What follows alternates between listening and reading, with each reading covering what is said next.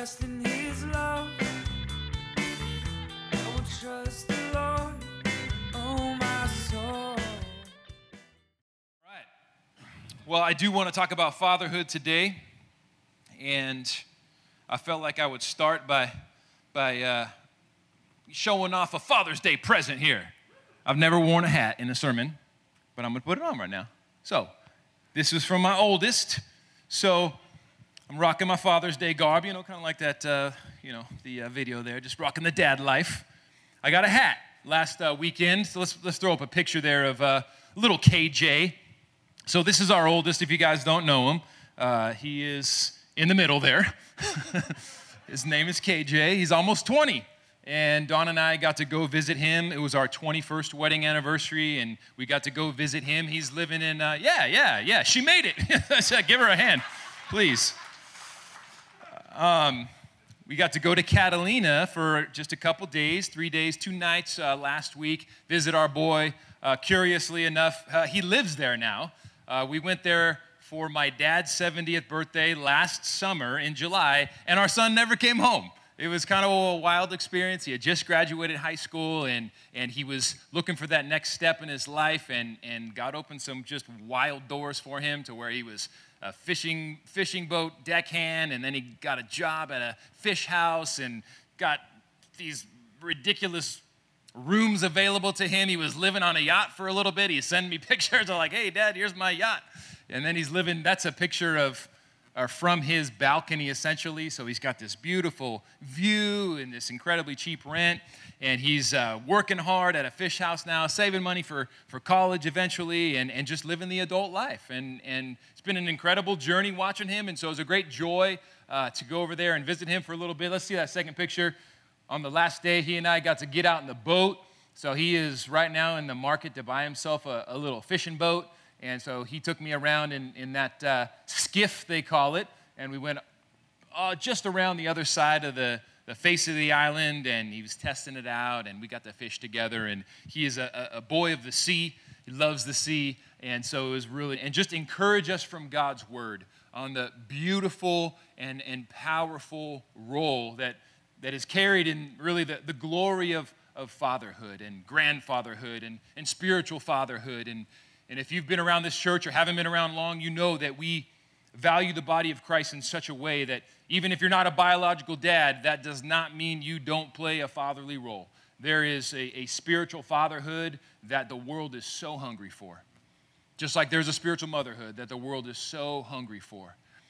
And so we want to honor all the dads in the house, the grandpas, the spiritual dads, the future dads, and get into God's word and try to capture some of his heart for the role that we can play in the world of nothing short of revealing his glory, of showing his goodness in a way that brings life to the world around us. And for me, it really started almost 20 years ago when KJ was born, and I have these distinct memories of my heart exploding. Like, I didn't know that my heart was capable of such love. There was such a delight over this tiny little life that is, as Dawn and I, even though we were like zombies, first-year parents, I love seeing first-year parents, and I love laughing at them because they look so awful. Like, they're just zombies, It's like sleep is just not something that you get much of, and we went through that 3 times where it's like that first year is just, it's so hard, because you're just a zombie for like a year of your life, but it's so worth it. And I remember specifically the privilege that was given to us by the Lord for the first time with KJ, where, trying to put him down for bed. It was awful, because it was like an hour each time, but there was something truly glorious that was there for me. The ease with which I delighted in him, didn't have to work for it, didn't have to strive for it. Man, I found something of glory inside of me flowing out to where I had so much joy in holding him, this tiny little guy, in holding him close. I mean, I remember I loved the chest to chest, the skin to skin, where I would just hold him and sing to him sing over him. We kind of created a monster because by the time he was 1, his expectation was, yeah, mom and dad each hold me for 45 minutes and, and sing songs until I'm, way just in that heavenly happy place. And took us a few years to wean that out. By the second, the third kid, we're like, hey, here's a CD. God's good. He'll bless you. No, I'm just kidding. We didn't do that. But we didn't do 45 minutes each. But there was a grace flow in there, in kid number 1, and truly a delight. That's the word to me. It was like a delight and a joy to hold him, to snuggle him, to sing over him, to kiss him, and just to put him to sleep in this blanket of love. And in one of those times, I think it was probably in the first 2-3 months, as we were, there's kind of this weird thing of like, it's hard, your biceps are burning and your back hurts, and it's like, 45 minutes of doing this and all this stuff. But there is just delight and joy in getting to sing over my son and watching him fall asleep in my arms. Like, I loved that. We called that like the Holy Spirit knockout, or the love knockout. Like, I loved knocking him out with the love and the safety and the security, seeing him just doze off to sleep. That was so precious to me. And in the midst of that, feeling my heart expand and explode and lavish that on him and just delight to do that. It was like it was an experience of grace for me, because it was like I didn't try for this, I didn't strive for it. My heart just got bigger in the time of need of having a son. And so as I was in the midst of those emotions and those feelings and that experience and just really enjoying my son, I remember the Holy Spirit said, hey, that's how I feel about you. And it was this weird moment, because I was like, nah, I don't think so. And it was this weird, but that's weird, right? I remember the feeling of like God kind of trapping me when he said that, or put this sense on my heart. That's how I feel about you, right? And he got me. He showed me something, because my initial response was like, nah, not that good. But as soon as I, said that in this dialogue with the Lord, it was like, wait a second, that's foolishness. And felt like the Lord was saying, yeah, think about that. You think you're a better father than me?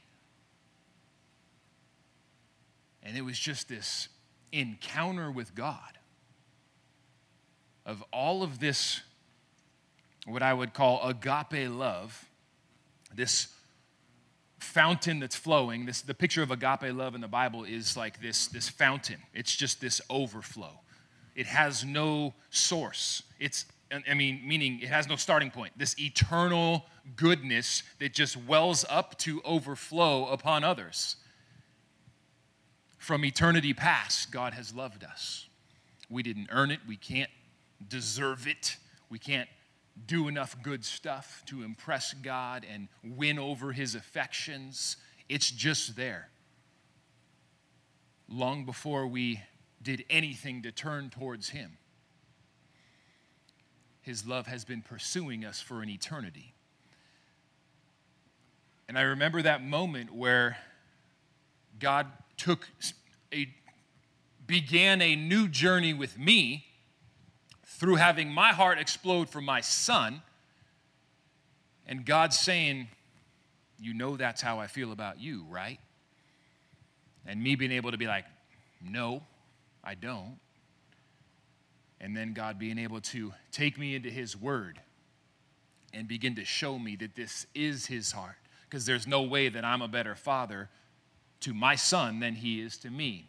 And Jesus actually speaks directly to that in Matthew 7. Some of you who've been around a while know that this is an absolutely key verse for us. In Jesus describing the heart of the Father. And he had some work to do in that culture as well. A lot of what he talks about when he's preaching is about the heart of the Father, and in many ways he's trying to repaint the canvas on people's hearts of what they believe to be true about God. And that the goodness of God that can be encountered in the heart of the Father was not being encountered by many, if not most. And so Jesus speaks of this tenderness, this intimacy, this goodness, this kindness, this delight in a way that is meant to reshape, renew our minds and renew our hearts with who God is and how good the heart of the Father is. Jesus said it like this in Matthew 7:7-11, as he's talking about prayer. He says this: ask and it will be given to you. Seek and you will find. Knock and it will be opened to you. For everyone who asks receives, and the one who seeks finds, and to the one who knocks it will be opened.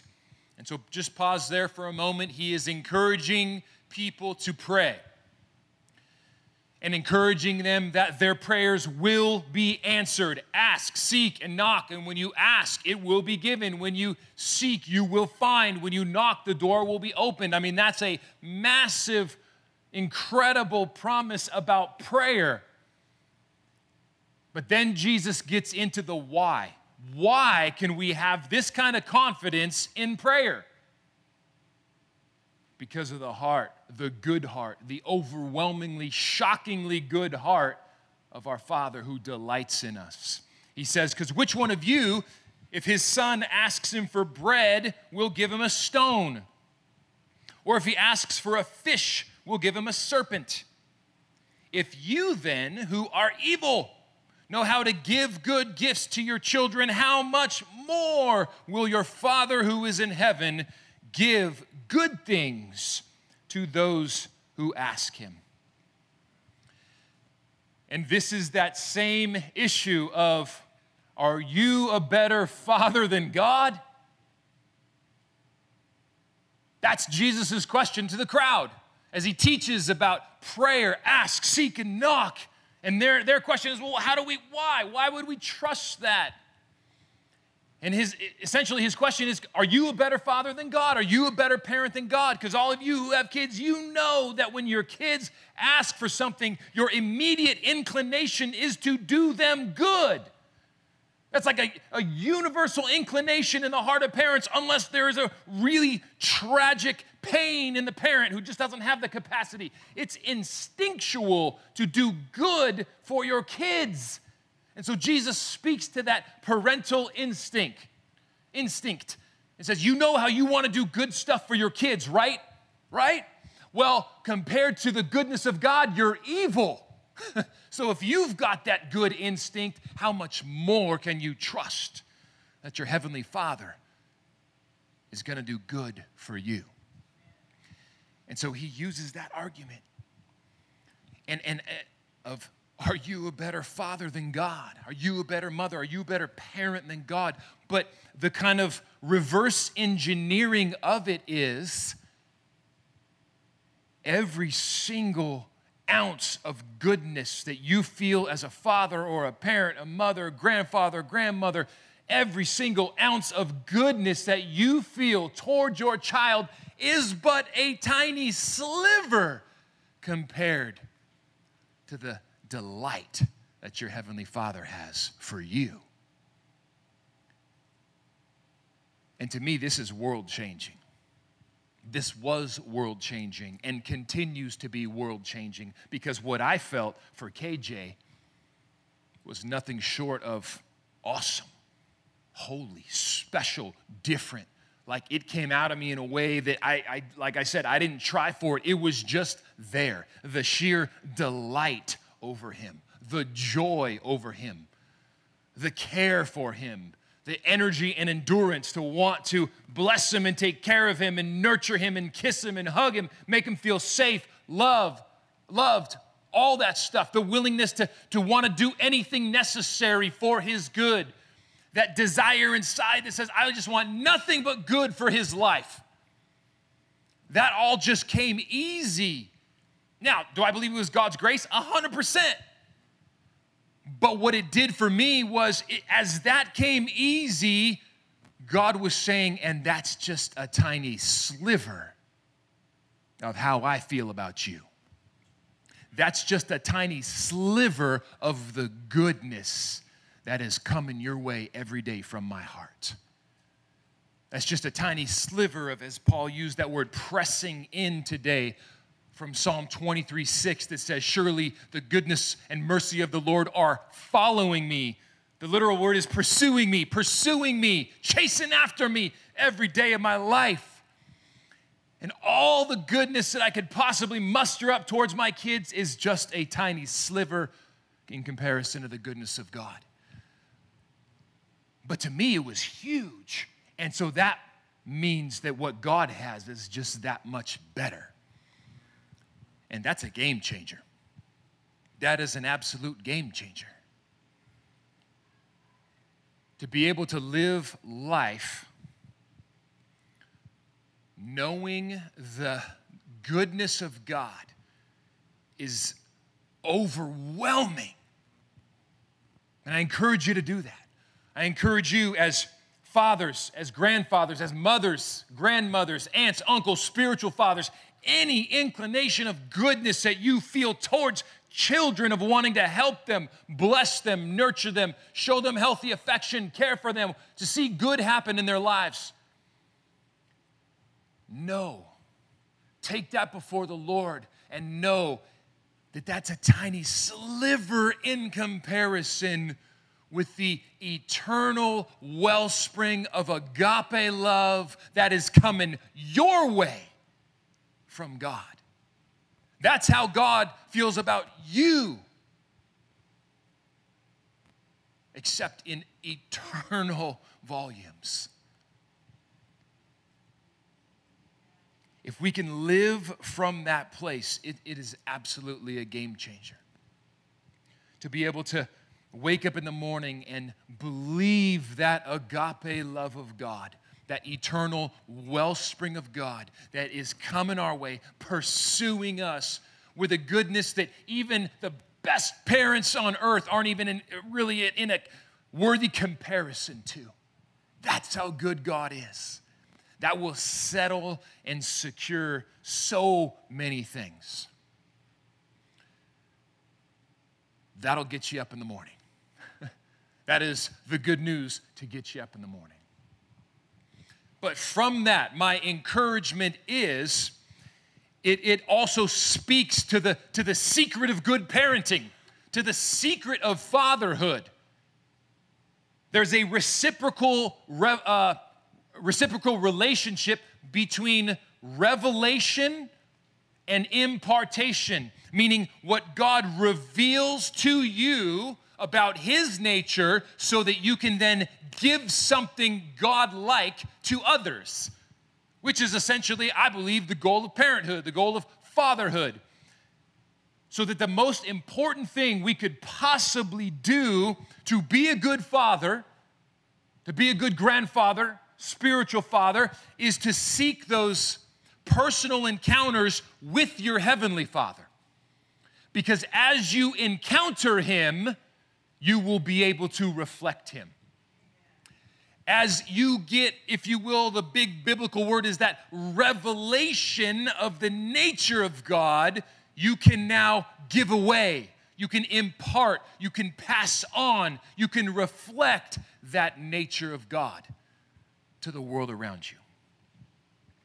1 John 3, 1 and 16 say this exact thing. 1 John 3, 1. Oh, see what great love the Father has lavished upon us. And I love that word lavished.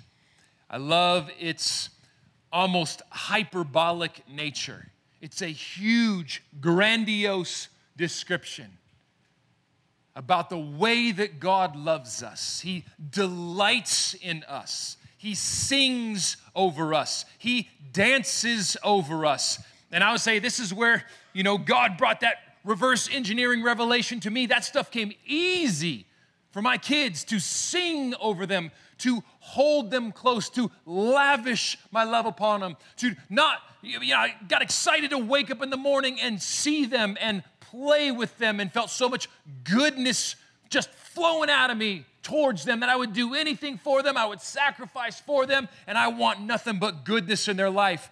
And God, over and over years of parenting, is like, remember, that's how I feel about you. In fact, what you're feeling towards your kids is just a tiny sliver of the goodness that I have. So when the Bible says God has lavished his love upon me, now I'm starting to get it. Oh, wow, lavished. It's just kind of this ridiculous word. It's rich. It's like, I see it's like frosting on cake. It's not just like a little bit of like a little dollop. It's like there's this lavish, overflowing amount. He doesn't hold anything back. He delights in us. Zephaniah 3:17, we know it well, right? He sings over us. He dances over us. Those are things that before it's like, come on, God doesn't do that stuff. He's serious. And he is serious. There are very serious things going on in the world. And one of the most serious things on the planet is, are you a child of God? Because if you are a child of God, if you have trusted in Jesus Christ as your Lord and Savior, look at the benefits of what has happened. Oh, how great the love of the Father that he has lavished upon us, that we have the privilege to be called children of God. And it goes on to say, and in many other places, heirs of God. We are in his family now, Ephesians 1 says, in such a way that we are co-heirs with Christ.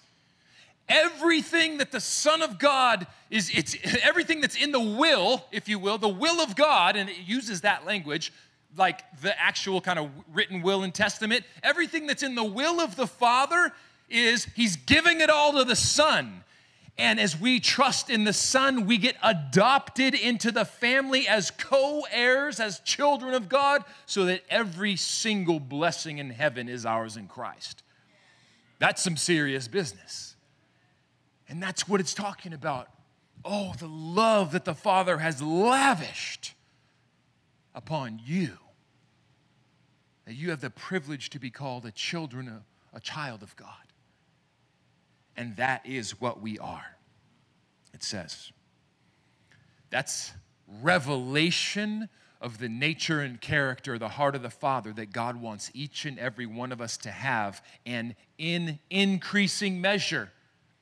And so I still do this to this day with my kids. When I sense and feel that goodness of the Father towards them in whatever context and capacity, it's now like a discipline in my mind to turn that upward to the heart of God. Just remember, just right now, just remember that delight that you have in your kids right now, or that desire to help them or sacrifice for them or do them good or to see them succeed. Remember, I have that towards you times infinity, times eternity.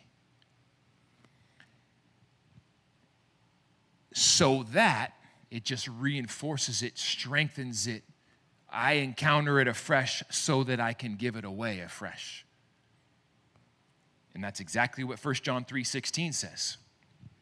By this, talking about what Christ has done for us, by this we know love, that Jesus laid down his life for us, and therefore we ought to lay down our lives for the brothers.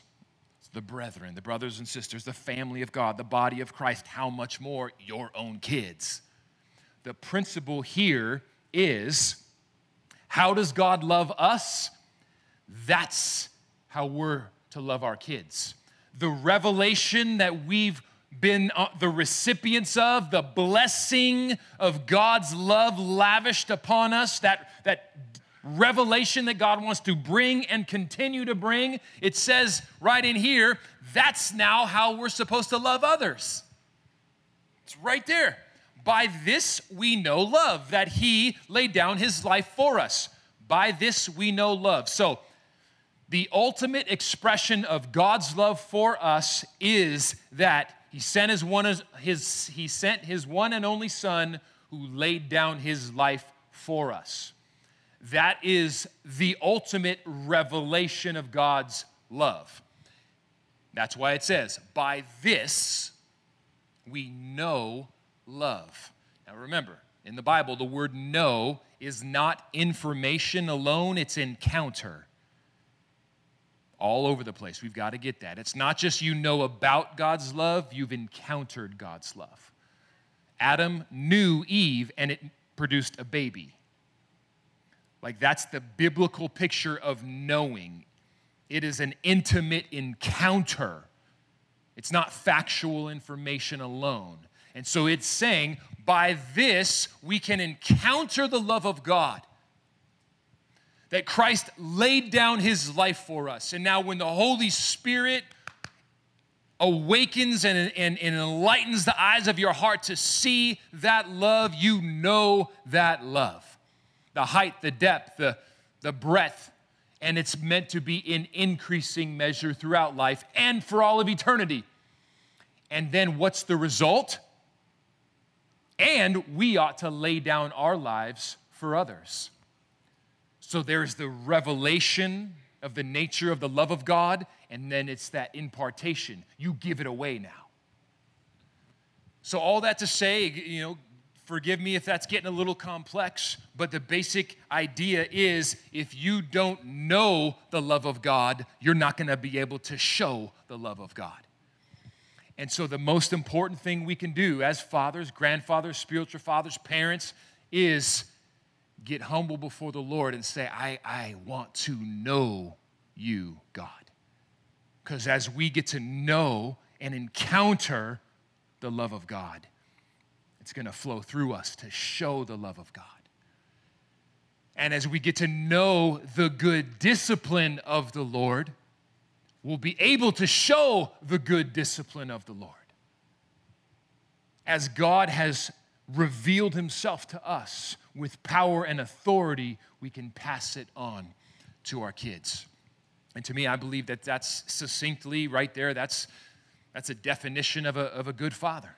You can write your own, but I wrote what I think is a healthy one from the Bible. This is for me, so work with the Lord and come up with your own if you like, or you can copy and paste, that's fine too.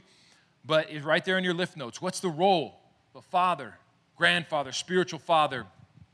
To reflect my heavenly Father, which is exactly what I'm talking about right now. You can't reflect him if you haven't encountered him. Revelation, then reflection.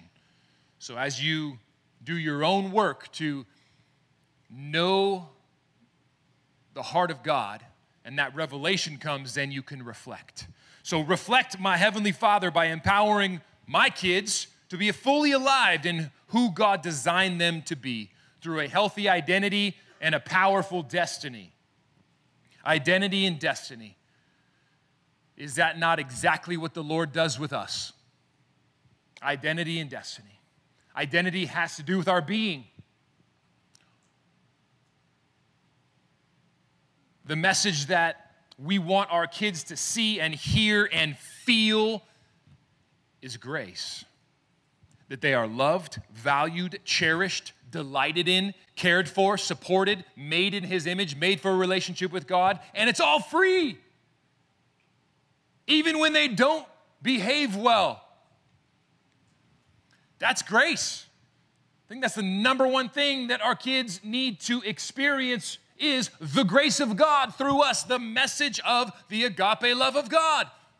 That they are loved, they are cherished, they are delighted in, and it's all free. It's from the very beginning of their life. It has nothing to do with whether or not they've behaved well. It's the grace of God that has been revealed to us, changed our life, and we get to be conduits now. And they get to get born into grace or encounter grace, encounter the love of God through us. It's exactly what 1 John says. As we know the love of God, we pass it on to others. That's our identity. That's their identity. It's meant to be free, resulting in children that know who they are, that have a deep security in their value. They're safe, they're protected, they know who they are in God's eyes. Quite simply, a beloved son or daughter. And it's amazing the confidence that that will instill to go out and live courageously, live adventurously. And then as we get into destiny, this is about the doing. This is about that each and every one of us is created to be a masterpiece of God, that God had things planned before eternity past for us to do. Some of that purpose that we've been talking about, to join in on God's mission and make a difference in the world. Each and every single one of us. Ephesians 2:10 says it like this, "For we are God's masterpiece. He has created us anew in Christ Jesus so we can do the good things that He planned for us long ago." It's an amazing verse that God sees us as a masterpiece. Now, this is, to be true, this is a collective masterpiece, as He's talking about the body of Christ. We are His masterpiece. But you can break that out down into individual, beautiful little masterpieces that come together in a big masterpiece. Each and every single individual, it says, long ago He planned for things for us to do. So that speaks to your gifts, your passions, the unique way that you can reflect Jesus to the world through the personality, the giftedness, the passions that He's given you and no one else. And that's an incredible thought, that as parents, fathers, grandfathers, spiritual fathers, that we can help awaken those powerful destinies in each and every kid. That we can see them with the eyes of the Lord that says each and every single one of them has a unique, powerful destiny to make a difference in this world for Christ, to reflect Christ in a way that gives God glory and brings people alive. And that we can help them discover those things and develop those things, just like God has done with us. So it's, once again, it's just reflection.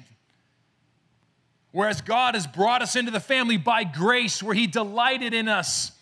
And it wasn't about us doing anything. It's just that agape love of God. And as we've been saved, now God takes us on this process to say, hey, I want to show you that you have a powerful destiny. Here's some gifts I want to see emerge in you. Here's some passions I want you to develop, and all. That's a journey that we're all on, right?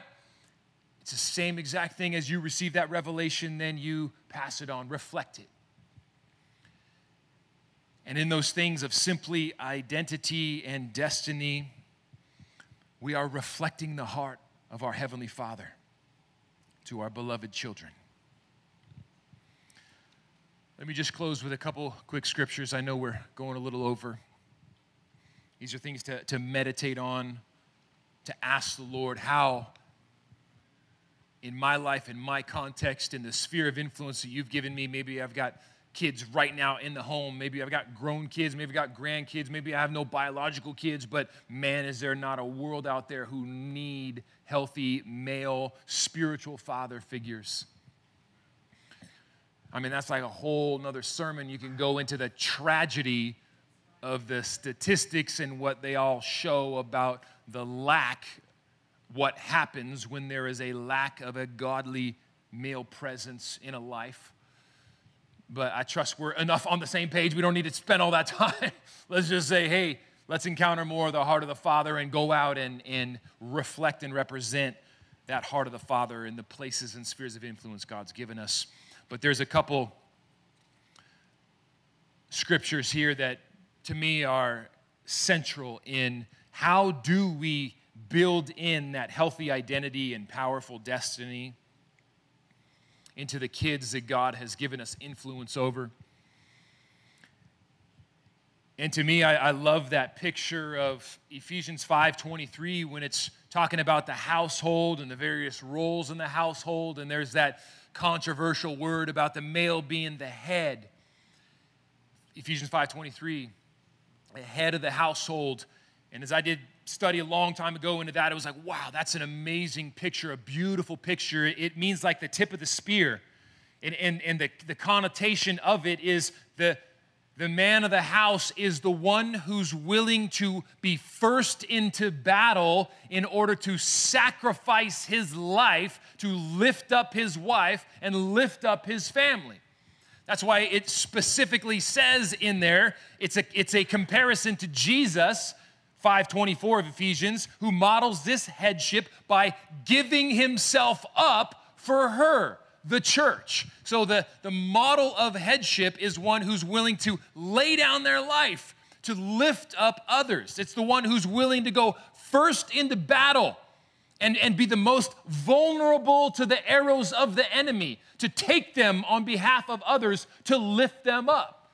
You can think about all these famous movie scenes where there's the general of the army. You either got the coward waiting in the back and just saying, sending people into army, or you got the real leader who's willing to be at the front of the army, the most vulnerable, going first into battle, willing to sacrifice for those he loves. And that's that picture in Ephesians 5. And so to me, the question is, how can we be first into battle on behalf of our kids? And that's a serious question. And you think about identity and destiny.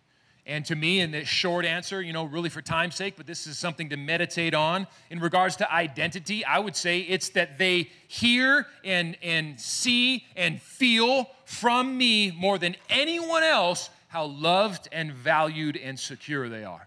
There's more healthy affection coming their way. There's more just lavishing of love than anyone else. I'm going to take it on myself. I'm going to be first in the battle. It means I want to do that better than anyone in their life. And it's cool if my wife wants to compete with me on that. That's great too.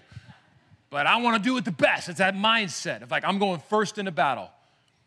I'm looking for opportunities to build in that healthy identity that is grace, saying, I mean, every kid wants to make their parents proud, their father proud, their mother proud, but we got to be really careful that it doesn't ever come to a point where them wanting to make us proud is them earning our love. That's tragic. That is not grace. That's not love. That's not the agape love of God that saved your life from eternity. Into eternity, the good one. And as we have encountered that love, that sacrificial agape love, 1 John 3 says, Ephesians 5, 23 and 24 says, we pass that on. Grace, undeserved goodness that is just lavished. It's free. It wells up like an eternal fountain. It's just there, and you're getting it. That's what our kids should feel. And in regards to destiny, to be first in the battle would mean that they hear and see and feel from me more than anyone else that I believe in them, that they are a masterpiece who has a great and powerful future according to their gifts and passions. Not mine, and not what I want for them, what God designed them to be. Their unique gifts and passions. And my job is to not try to make them to be a clone of me, but to say, how can I partner with the Holy Spirit and them to discover who God's made them to be? Help them discover those unique combinations of personality, gifts, and passions, and help them develop those things. And I want to be their number one advocates in that. And again, my wife and I can battle for who's better at it. But that's first into battle. That's first into battle mindset. And the last thing on that is, I would say, to build in that healthy identity and powerful destiny, we have to know their spiritual pulse at all times. Got to know their pulse. Ephesians 6:4 talks about, don't provoke your child to anger, but bring them up in the discipline and instruction of the Lord. Colossians 3:21, don't exasperate your children so that they lose heart. This is about spirit-led calibration. What they need when they need it. Do we have the spiritual pulse of each and every one of the kids that God has given us influence over, to where we can, by the Holy Spirit's leading, we can feel where they're at, so that we can calibrate appropriately what it's talking about here. The discipline the instruction, and that's one thing that, our culture is going wacky, absolutely wacky right now, saying that it is oppressive to do anything to your children other than affirm them. Whatever they say they feel, you have to say, great job, that's a great feeling, go with it. That is a lie from the pit of hell. What about when your child says, I hate my brother? Good job, son. Go with those feelings. I mean, no, that is absolutely wrong. It says right here that we need to bring up our children in the discipline and the instruction of the Lord. God gave children parents for a reason, to build them up in the discipline and instruction of the Lord, to teach them right from wrong. This is the way of life in God. And I'm not saying it's a heavy-handed right and wrong, here's the rules and regulations. That's what it's talking about on the other end of it. Don't exasperate them. If you push too hard, you're too heavy-handed, it's exasperate. The word there is like you break their spirit. That kind of defeat is not that sacrificial love that will make them alive in Christ. So I'm not in any way just talking about heavy-handed rules and regulations. I'm talking about that grace-filled agape love of God where they feel the delight, but along with that, there are clear boundaries. This is the way of life. That right there will lead to destruction. That is not healthy. That is wrong. That is against God's ways. And then the nuance to calibrate all that, you got to know the pulse. Every kid is different. I mean, I got 3 boys, and at times I'm like, wow, like the discipline or the fathering that worked with this one works horribly with that one. And it has everything to do with personality and the pulse of where they are at in their development, all these things. It's like, wow, God, I need your help. Because this is not a formula. It just, you can't, it's not the one size fits all every time in every situation. No way. But guess what? Neither is any of you. The Holy Spirit works uniquely to minister to each one of you with exactly, He knows what you need today. And when you come to Him, it's not like God's like, well, what's my formula? Okay, here you go. It's incredibly nuanced. It's very personal. It's calibrated to you. He knows the pulse of where you're at. What's going well in your life, what's not. What strengths you have right now, what insecurities you have. What do you need that's going to help you come more alive in God right now?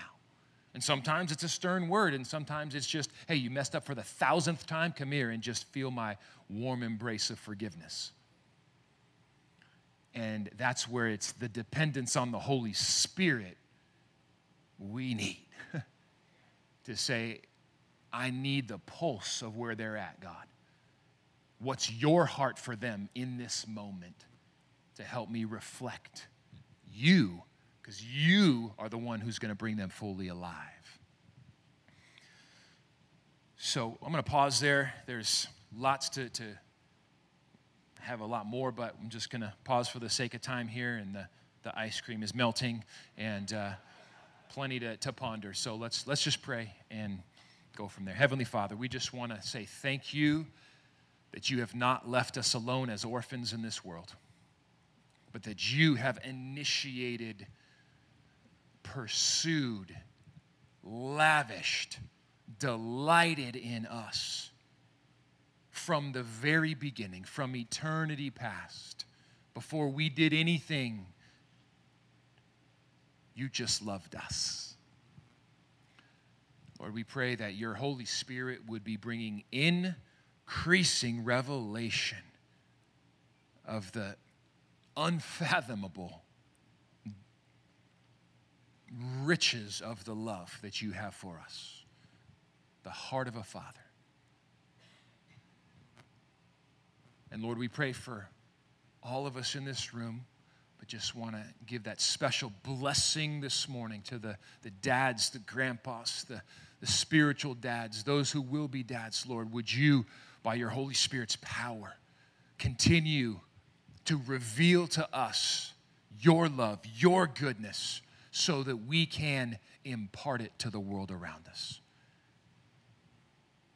And in the days and weeks to come right now, we pray that you would be speaking to us about this message and what is that fatherhood role that you've called us to play, and highlight those people in our lives, those beloved children of yours that you have called into our sphere of influence on many different levels to represent the heart of the Father. Lord, we ask for your grace to do it well. And thank you that you will. In Jesus' name we pray. Amen.